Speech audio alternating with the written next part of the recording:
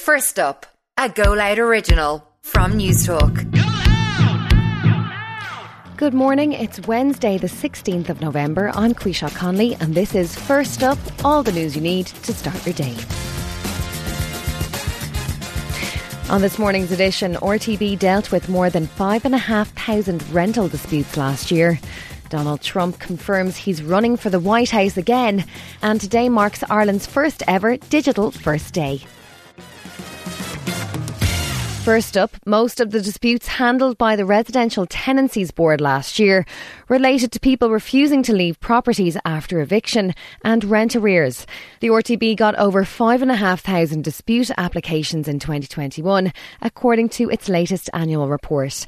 First up's Ellen Butler has more. The RTB received over 97,000 tenancy registration applications in 2021, with the total number of registered tenancies at year-end just over 336,000. The board received €9.5 million in registration fees, an additional 11 million coming from the Exchequer.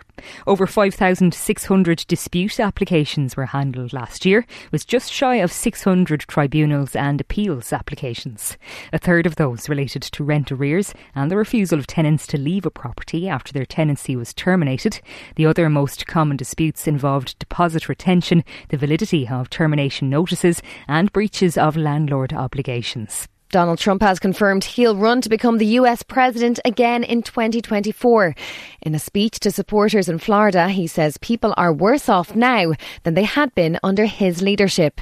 He made his announcement despite disappointing results for candidates he backed in the midterm elections in America last week.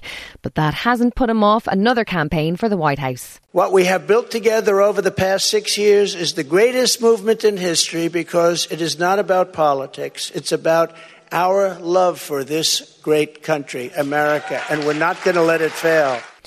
Environmentalists are warning that the Amazon rainforest has experienced so much climate change that it's alarmingly close to a catastrophic tipping point.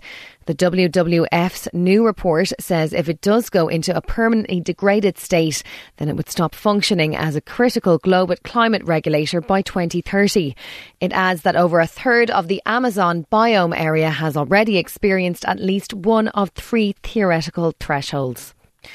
And more than 50 remote working hubs around the country are opening their doors to the public today. Free demonstrations, workshops and talks are taking place to mark Ireland's first ever Digital First Day. It's aimed at giving local families, senior citizens and business people the confidence to embrace digital growth. Regina Dunn from the Bloom HQ hub in County Laois says nowadays so many things are done online. I want to go for a day out. The first thing I do is check Google Maps. Where can I get a bit of lunch? What can I do with the kids for the day? Where can I stay overnight? If you're not on Google Maps, you don't exist to me. So part of our plan was to do a digital audit. Does my business show? If it doesn't, why not? And then how can people like myself as a digital innovation officer in your community help you get online? And that is First Up for this Wednesday, the 16th of November. I'm Quisha Conley. Please start your day with us again tomorrow. In the meantime, you can check out all the news you need on newstalk.com.